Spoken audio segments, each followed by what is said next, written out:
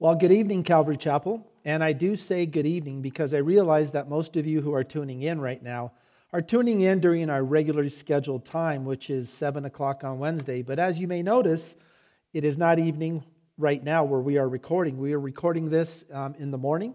And so it is good morning for us, but yet we still want to wish you a very good evening. Let's go ahead and go to the Lord in prayer, and then we'll begin our study today. Our God and Father, we are thankful that we can be together, Lord, and that you have given us this technology that no matter where we are, in our homes or in our cars, maybe we're traveling or in a hotel room, Father, that we can still hear your word. Father, I'm thankful that we have a place that we can still come, that we know a place is still there for us when all of the craziness of this world is over and we can still gather. Our hearts, Father, long to be together, but we know, Father, we are never separated from you. And Daddy, would you bless this time today as we dig into your word? Would you, Father, push me out of the way? Would you empower me, Father, with your word? Would you allow my words to be your words? And Father, open up every heart that is listening online tonight, that you would have something specific for each and every one of us today. Daddy, we are thankful that you allow us to pray. We are thankful for the power of prayer. Please be with our time today. It's in Jesus I pray. Amen. Well, amen. Go ahead and be grabbing your Bibles. And just for reference, everyone, we do use the New American Standard Bible version here at Calvary Chapel. But just grab any Bible that you have. It can be your NIV. It can be your ESV or your King James. I do believe that following along as we study God's Word really helps with comprehension. But we are excited today to continue on with our verse-by-verse study through the book of Exodus. And I think I'm especially excited for this chapter 16 of Exodus. Be opening your Bibles there. And I think in light of all the things that are going on in our world right now, Exodus 16 really gives us some insights that we can apply to our world, to ourselves, to our lives right now. So I'm excited about that, but I do want to say before we get in, you can be looking for these 5 things that over the next several chapters that we're going to be studying, most of what we will be studying will have to do with God's provision. So you can be looking for these 5 things. In chapter 16, we will focus in on the provision of food and rest. And then in chapter 17, when we get to chapter 17, we will focus in on the provision of water and victory. And then when we get to chapter 18, we will focus in on the provision of wisdom. But what I really want you to see is this. The most important thing for you to know is this, that each of these areas of provision point to Jesus Christ as the ultimate fulfillment of all of these things. Remember, Jesus said, I am the bread of life. He said, I will give you rest. I am living water. Paul wrote, thanks be to God who gives us the victory through our Lord Jesus Christ. And Proverbs says, for the Lord gives wisdom. So let us jump into the scriptures right now and see what the Lord has for us today. Exodus 16, verse 1. Let's read together. Then they set out from Elim, and all the congregation of the sons of Israel came to the wilderness of Sin, which is between Elim and Sinai, on the 15th day of the 2nd month, after their departure from the land of Egypt. The whole congregation of the sons of Israel grumbled against Moses and Aaron in the wilderness. The sons of Israel said to them, would that we had died by the Lord's hand in the land of Egypt, when we sat by the pots of meat, when we ate bread to the full. For you have brought us out into this wilderness to kill this whole assembly with hunger. Let's stop right there and let's just kind of recap what we've learned so far. Remember, it says here that they set out from Elim. And remember, Elim was a place of refreshment. It was a place where they could recuperate from some of the things they've already experienced. Elim was bubbling with spring waters, and it had those date palm trees, that sweet fruit. It had shade. It was a place where they could get rejuvenated and rest. And the Lord had provided that place because He knew what they needed. He wanted to provide for them a little time, just a little place where they could just calm down from all the things they had gone through so far. And it says that all the congregation of the sons of Israel came into the wilderness of Sin. Now that word sin, You don't need to put too much stock into that. It's just a name. It has nothing really to do with the story. Although you think about it as we read this story, it is somewhat appropriate. But it says they come into the wilderness. And I want us to understand that in the Scriptures, wilderness speaks to us as several things. The wilderness can be a place of temptation. Remember, Jesus was tempted for 40 days in the wilderness by Satan himself. The wilderness can be a place of testing. And you'll see in this chapter that the Israelites will be tested in the wilderness. The wilderness can also be a place of sacrifice. And if you remember early on in the story, Moses approaches Pharaoh and he says, "Let my people go, that we may journey into the wilderness for 3 days, that we may sacrifice unto the Lord our God." So the wilderness can be many things, but the wilderness can also be an in-between place. A place where you're not really where you once were, and yet you're not where you want to be. And so we find that the wilderness really is the perfect analogy or the perfect metaphor for where we find ourselves right now today. And it's during this time in our in-between place or in our wilderness that we too can be tempted to grumble. What's happening? What's all this going on? Why weren't we warned about this coronavirus? It's in this in-between place, this time, that it can be a testing to our patience or to our resolve. Maybe if I hold off on paying this bill and I shuffle some money around, I can take care of this. Or we can be tested in our patience with our children or other people or the lines at the store. In this time of our wilderness, it can be a place of sacrifice. I want us to be thinking right now of our frontline first responders and our medical staff, personnel that's around the country, and even our grocery store workers, our cashiers at the grocery stores. Listen, would you be nice to them? These people as well are risking their health and their lives serving us. They are to be honored and they are to be prayed for. And so during this time, we can relate to the things that they were going to, sacrifices and testing and temptation. But the wilderness, this in-between place, it's a place that separates secure from scared. This in-between place separates confident from unsure. It separates plenty from want. And we know the wilderness can be dangerous. Just by nature, the wilderness is vast and hostile. It can be hot. It's a barren place. It's dry. It's full of sand and stone. And yet it's the very place that the Lord decided He was going to bring His people Israel to shape their character and their faith. It's the perfect place, when you think about it, to produce a total reliance on Him. As well, we find that the wilderness is a place of weakness. Now, I want us to all understand that the wilderness doesn't cause our weaknesses. Rather, it exposes our weaknesses. So the faithful, when they're in the wilderness, they just go on. Whereas the faithless, they just go away. The Israelites, they were immature in their understanding of who God is. They were immature in their standing. They hadn't been around God in this close contact for most of their lives. And being immature in your relationship with God, that too is a weakness. And sometimes we know the good that we ought to do, but we don't do it. Remember, Paul wrote about that.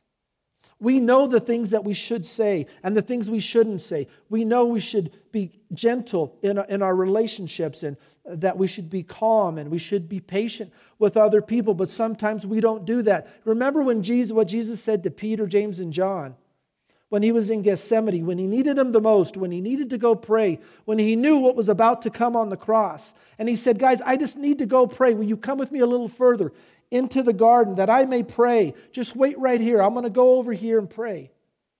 And He goes and prays and He comes back and He finds them asleep. They knew what they were to do. You remember what Jesus said to them? He said, your spirit is willing, but the flesh is weak. He comes back to the men and He says, could you not keep watch with me for 1 hour? Keep watching and praying that you may not enter into temptation. Again, the spirit is willing, but the flesh is weak.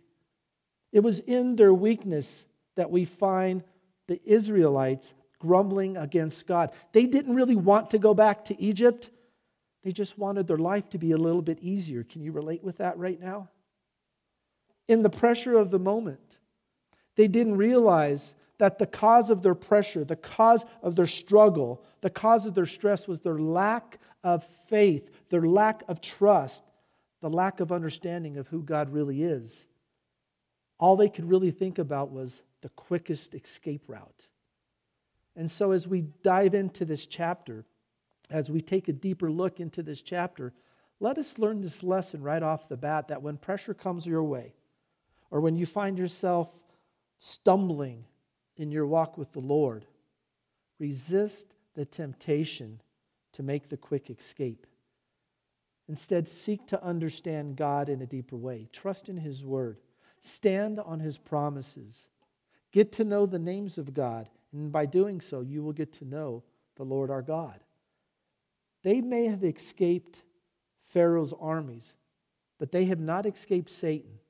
And anyone who doesn't think that Satan wasn't there prodding and poking and stirring things up, well, listen, you don't understand Satan. He is your enemy. He is the devil. And the wilderness exposes our weaknesses. Let's read on in verse 4. Then the Lord said to Moses, "Behold, I will rain bread from heaven for you, and the people shall go out and gather a day's portion every day, that I may test them, whether or not they will walk in my instruction. On the sixth day, when they prepare what they bring in, it will be twice as much as they gather daily." So Moses and Aaron said to the sons of Israel, "At evening you will know that I am the Lord.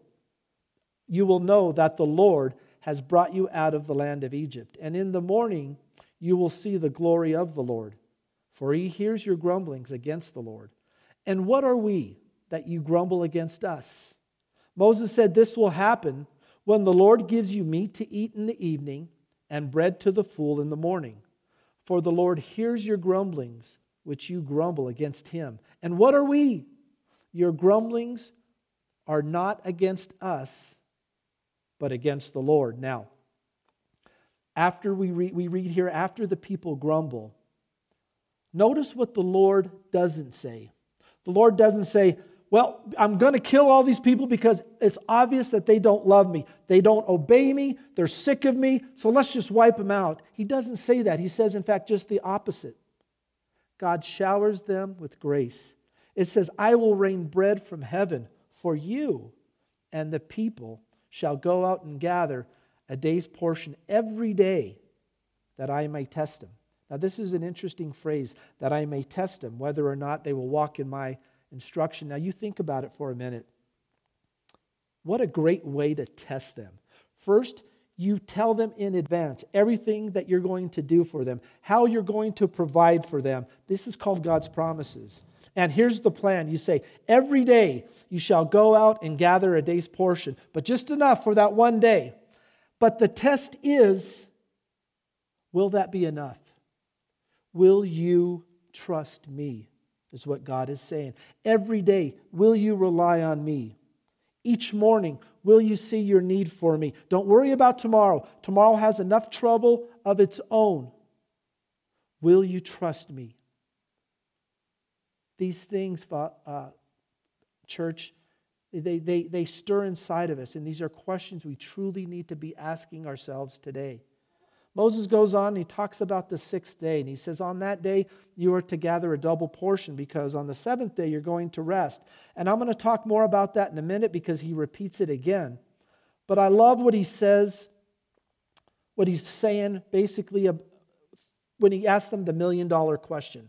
So Moses, he starts repeating the plan again. He starts reminding them that they will soon see the glory of God through all of these miracles. And here it comes, the $1 million question. And what are we? He's saying to them, why are you looking to men? Like, why are you looking to me? Did you think that when we brought you out of Egypt, Aaron and I, that somehow we were going to be able to take care of you? This isn't our plan. These aren't our ideas. We're just following directions as well. He's saying, did you ever consider that maybe God had something to do with your provision. So much more so than just throwing you the key to freedom.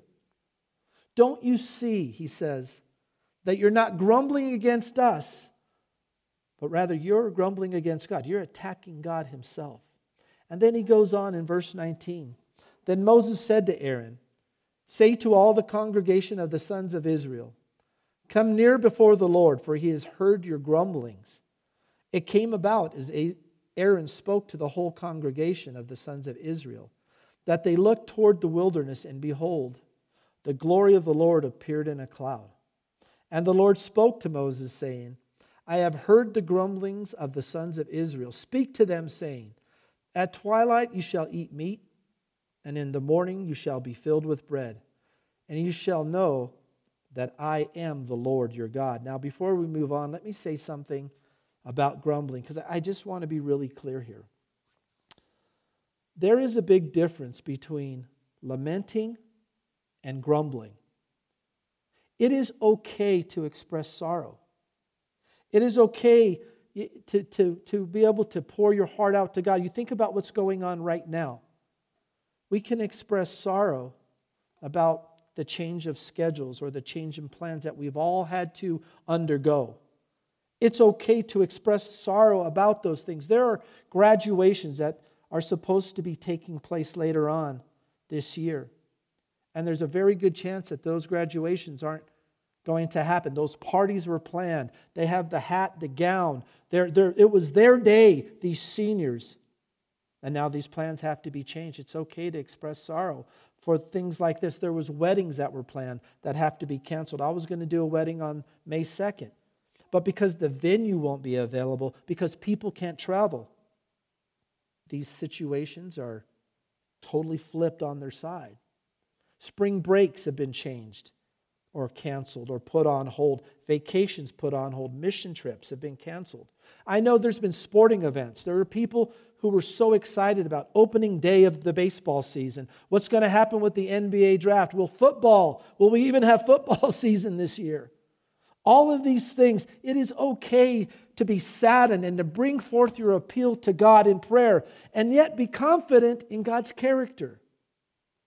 It is okay to petition your request to God, but just remember that you don't have all the information yet. So your prayer request may not be answered in a way that's satisfying to you. I do know this. Reverent prayer to God is based on confidence in God's character. Turn over your Bibles to Hebrews 5 and verse 7, because I love this passage as it refers to Jesus. Hebrews 5 and verse 7, I'll give you a minute to get there. And it says this in Hebrews 5 and verse 7.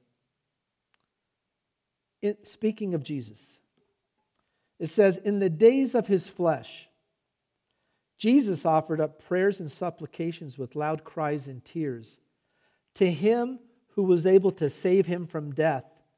And he was heard because of his reverence. That's talking about a deep respect in the Father. Expressing sorrow is biblical.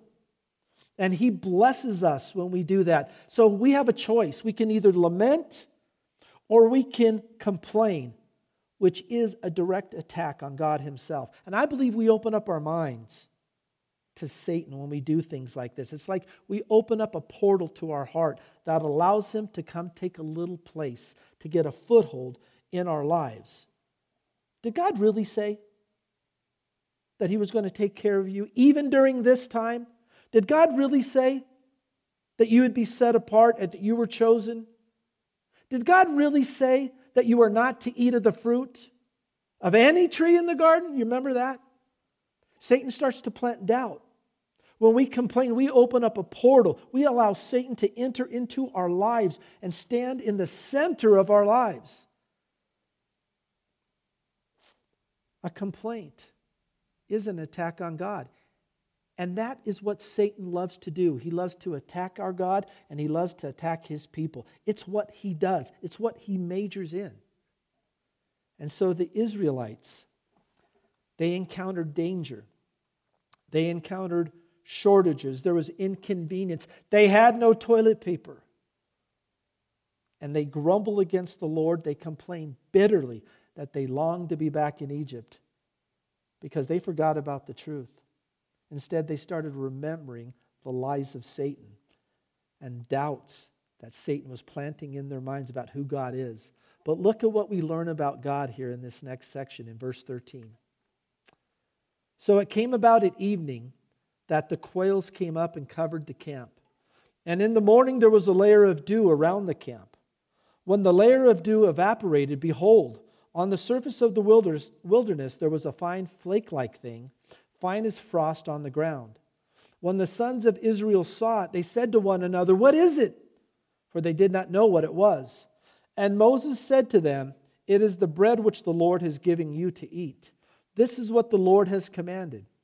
Gather of it every day as much as he should eat. You shall take an omer apiece according to the number of persons each of you has in his tent." The sons of Israel did so, and some gathered much and some little. When they measured it with an omer, he who had gathered much had no excess, and he who had gathered little had no lack. Every man gathered as much as he should eat. Moses said to them, "Let no man leave any of it until morning." But they did not listen to Moses. And some left part of it until morning, and it bred worms and became foul. And Moses was angry with them. They gathered it morning by morning, every man as much as he should eat. But when the sun grew hot, it would melt. So right here we find, as always, God provided for their needs. This is a thing called grace. It's a thing called unmerited favor. They didn't deserve it. This relationship dynamic between God and the grumbling of Israel, and then God showering them with his blessing, it's called grace. And you see the same connection that we have with Jesus. Unmerited favor, grace. He doesn't treat us as our sins deserve. God did not treat the Israelites as their sins deserve. It all points to the Lord our God, Jesus. God already knew that the sins that they were God already knew the sins that they would stumble into. God knew that they would grumble. God knew that they would be faithless at times. God knew that they would grumble and complain not only against Moses, but even against each other. God knew there would be division. And yet God was not caught off guard by this ordeal. And God still didn't treat them as their sins deserve. God wasn't surprised. God still continued to provide for their needs. It says that in the evening, God gave them meat, and then in the morning, he gave them manna, which means, what is it? When they saw it, they said, manna, which means, what is it? And Moses said, this is what I've been talking about. This is the way the Lord is going to provide for you. This is the bread that the Lord has given you to eat. Now, this is cool right here in verse 16. And he gives them some very specific directions. So let me read it again in case you missed it. Very specific direction here in verse 16. This is what the Lord has commanded. Gather of it every man as much as he should eat. So if you were a bigger man, you gathered more. If you were a smaller person, you gathered less, as much as he should eat. You shall take an omer apiece. Now, an omer was like a quart jar full. And you would fill the jar full of this fine, flaky substance, which you would make your bread. You shall take an omer apiece according to the number of persons each of you has in your tent or in your household. Each one is to get an omer full. The sons of Israel did so. Now, I had to read that twice when I first read it because, next to the parting of the Red Sea, this may be the second greatest miracle of all time. They obeyed. The sons of Israel did so. And some gathered much, it says, and some gathered little. When they measured it with an omer, he who had gathered much had no excess, and he who had gathered little had no lack. Every man gathered as much as he should eat. In other words, this section is telling us that God provided exactly what each person needed, the perfect amount. The perfect amount. You weren't hungry, you weren't starving, and yet you weren't overly full. It doesn't matter the size. It didn't matter what you were used to. God always provided the perfect thing. God thought of every detail when he brought them out of Egypt. Every detail. He took them into the wilderness. He knew in advance. You remember when they left, they didn't take the shortcut because he knew they might be attacked and they weren't ready to fight. They went this direction when they were stranded between the Red Sea and the mountains. God knew every detail. He parted the Red Sea. They were able to cross through the Red Sea safely to the shores on the other side of the Red Sea. God thought of everything. He knew the who.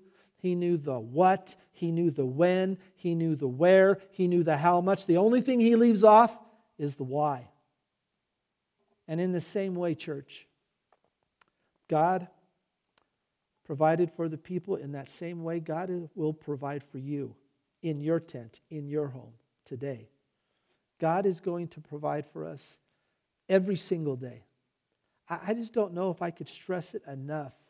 When you need more, you will get more. When you need less, there will be less. These are the things that God is showing us. There will be not one day that the Lord will not be with us. No matter how long it takes, it could be 2 weeks, it could be 2 months that we're dealing with this coronavirus, it could be 2 years. But I am believing that the Lord God will be with us each and every one of those days, those hours, those minutes, those weeks, those months, those years. Every single day.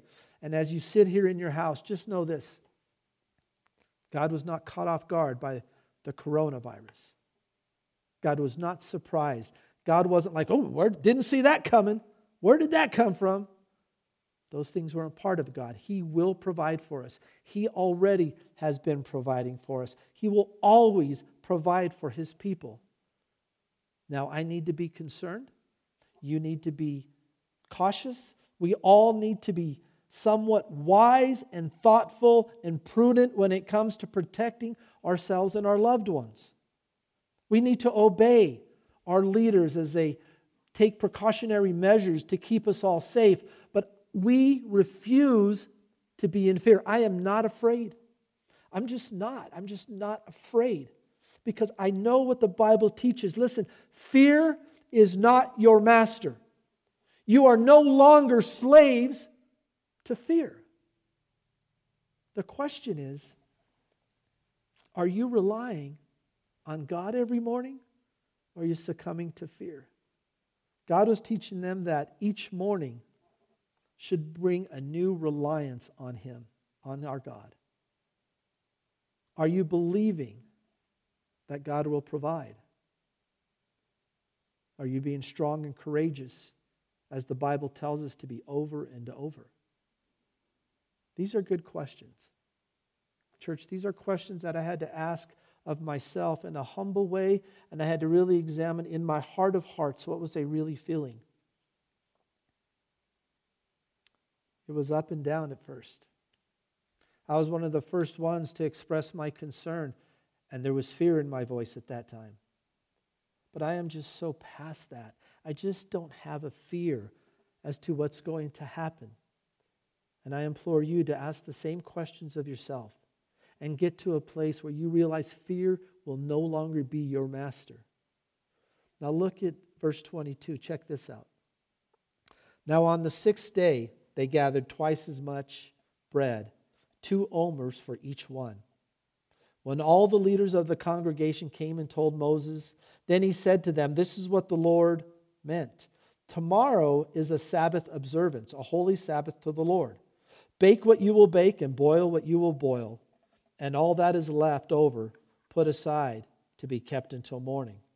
So they put it aside until morning, as Moses had ordered, and it did not become foul, nor were there any worms in it. Moses said, eat of it today, for today is the Sabbath to the Lord. Today you will not find it in the field. 6 days you shall gather it, but on the 7th day, the Sabbath, there will be none. He says, don't gather more than you need, except on the Sabbath. And on that day, you are to gather twice as much. What I want you to see here is the Lord is creating a day where He's saying, I want you to rest and I want you to reflect on who I am.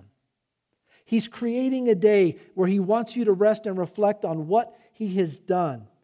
He creates this day and He wants us to be refreshed. He wants us to know that I am the Lord your God. And I'm telling you, there is something so very special about the Sabbath. Remember, God Himself rested on the seventh day of creation. Not because He needed it. God doesn't need to rest. But He did as an example that you would follow. That's why God did the Sabbath, because God knows every aspect of our needs. It's all about provision. God knows that our bodies get tired and they break down, our muscles, and we start to wear out. Our Sabbath that me and my family partake in, it's one of our most cherished times of the week. And I know for some of you, you're like, Sabbath, man, isn't that like a Jewish tradition? Well, listen, I'm not Jewish, but we choose to do a Sabbath in my family.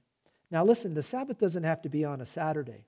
It just so happens for our family, it lands on a Saturday. It can be any day where you have set aside for rest and to be with your family. We do things on our Sabbath in our home where we have special food that we don't eat on any other days of the week. We have special meals. We have special devotion times. I like to call it alone with God, but present with family. I say that term a lot.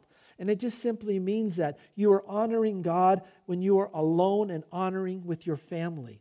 You are with them, but you are also with God. And there are times when we are together, we're all to say, Em, I want to spend a little time just alone. Go in the basement and have a special prayer time with you, Father. Emily will do the same thing, and we'll have great times together. But it's called Shabbat Shalom. It's called the Sabbath. Shabbat is the Hebrew word for Sabbath. And Shalom is the Hebrew word for peace. And it was a common greeting, not only during that time, but even right now. It's a common greeting that you give someone to wish them peace that the Sabbath brings, but only if you observe it. See, that's the key. You have to actually observe it. It's the idea that I find God in my rest, and I find rest in my God. I find God in my rest, and I find rest in my God. It's so important, and I encourage you, if you don't have some form of Sabbath for rest and renewal, knowing God has provided it for you, you think about what's going on right now. Some of you have not taken a day off, I bet, in years. It's like, I don't have time to rest. God knows your need. Maybe part of what's going on now is so we can unplug, that we can refocus, reorient ourselves to the things of God. Let's look in verse 27. It came about on the seventh day that some of the people went out to gather, but they found none. Then the Lord said to Moses, how long will you refuse to keep my commandments and my instructions? See, the Lord has given you the Sabbath. Therefore, He gives you bread for 2 days on the sixth day. Remain every man in his place. Let no man go out of his place on the seventh day. So the people rested on the seventh day. How fitting is this passage for what's going on right now? Remain every man in his place, like stay in your house. Let no man go outside of his place on the seventh day. It's so fitting. What is human nature? Human nature hoards. That's just like what we do. I don't have time to rest, like I already said. We want to have something tucked away. In case of an emergency, we want a guarantee. We want a way out. We want an assurance that in case you don't come through, God, or in case you don't come through person or job, I need a guarantee. I need to know that I'm going to be okay. We need to be extra prepared. It's human nature because we don't want to be taken off guard. I've seen it in my own life. I've seen it. Just in case it doesn't work out, I need a guarantee. And what's so ironic is we say we trust you, Father. My hope is in you, Lord. When I have been challenged in my faith, if I find that I start looking for a guarantee. Maybe some of you can relate to that, especially right now. And so in so many ways, we aren't much different than the people we're reading about. I connect to what you're going through. I connect in some ways as to what they went through. I want you just to imagine for a minute that tonight you have to go to bed with nothing prepared for tomorrow. How would we do with that? How would we do with weeks and months and years of that? This is what it was like for them. This is what it's like for some homeless people right now. So we can't really read into this and think, well, how could they have done that? We don't always put ourselves in their sandals or in their shoes. What are we going to eat tomorrow? Well, I guess whatever we find on the ground. But when we think about what's going on right now with our coronavirus, for some this really is a reality. Like I said, for homeless, this has been a reality right now. We don't have to look too far to see how we would fare when we really think about it, when we really put ourselves in their sandals. In verse 31, it says, the house of Israel named it manna, and it was like coriander seed, white, and its taste was like wafers with honey. Then Moses said, this is what the Lord has commanded. Let an omer full of it be kept throughout your generations, that they may see the bread that I fed you in the wilderness when I brought you out of the land of Egypt. Moses said to Aaron, take a jar and put an omer full of manna in it and place it before the Lord to be kept throughout your generations. As the Lord commanded Moses, so Aaron placed it before the testimony to be kept. The sons of Israel ate the manna 40 years until they came to an inhabited land. They ate the manna until they came to the border of the land of Canaan. Now an omer is a tenth of an ephah. Here the Lord commands them to be reminded of the Lord's provision. This is so important. He tells them that they need to take an omer full of manna, and they are to keep it throughout all generations. Look, we struggle with memory. We do. We forget huge things. We forget 9/11. We forget Pearl Harbor. We forget certain things because for most of us, we weren't there. We remember it for a short time. We were patriotic. We were, and then it just starts to fade from our memories. And God knows our sinful nature. God knows that we forget the good of God, oftentimes for the pleasures of sin. It is in our nature to hoard. And I know that there's probably some of you watching right now. You've got bundles and rolls of toilet paper stashed, right? You have supplies and sanitizer and wipes and food, and we forget the truth sometimes that God will always provide day by day. Is it enough? Will you trust me? And we start to remember the lies of Satan. Will God really take care of you? Did God really see this coming? But thankfully, God does not treat us as our sins deserve. Instead, He showers His grace upon us. He rains bread down from heaven upon us. I think if we could only remember how many times God has taken care of us in the past, if we could just get this memory thing on straight, if we had omers of manna in our living rooms every day we looked at it and we remembered how God has always provided for us, His people, throughout the centuries and even to right now. If we could do that, remember how He's always taken care of us in the past, then honestly we wouldn't worry about tomorrow. And we certainly wouldn't be worried about today. We would no longer be slaves to fear. And so I'm so thankful for this chapter. I'm so thankful that we could look into God's Word. And to me, it's just a miracle that we happen to be studying this very chapter. We just go verse by verse here at Calvary. And this chapter happens to come up during this exact time. And how on Sunday, Pastor Sean is teaching the book of Revelation. I just don't think there's such thing as coincidence. And I'm just thankful to God that He provides answers through His Word. So church, we love you. I'm so thankful that you were able to tune in tonight and listen to this message. Please take care of yourselves, take care of one another, and we look forward to seeing you soon. Amen. Let's pray. Our God and Father, thank you so much for your word. Thank you for this message.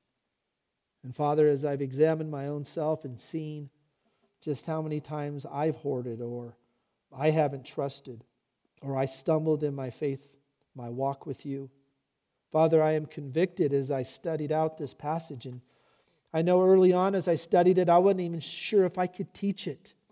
I knew I needed to have a deep heart change conviction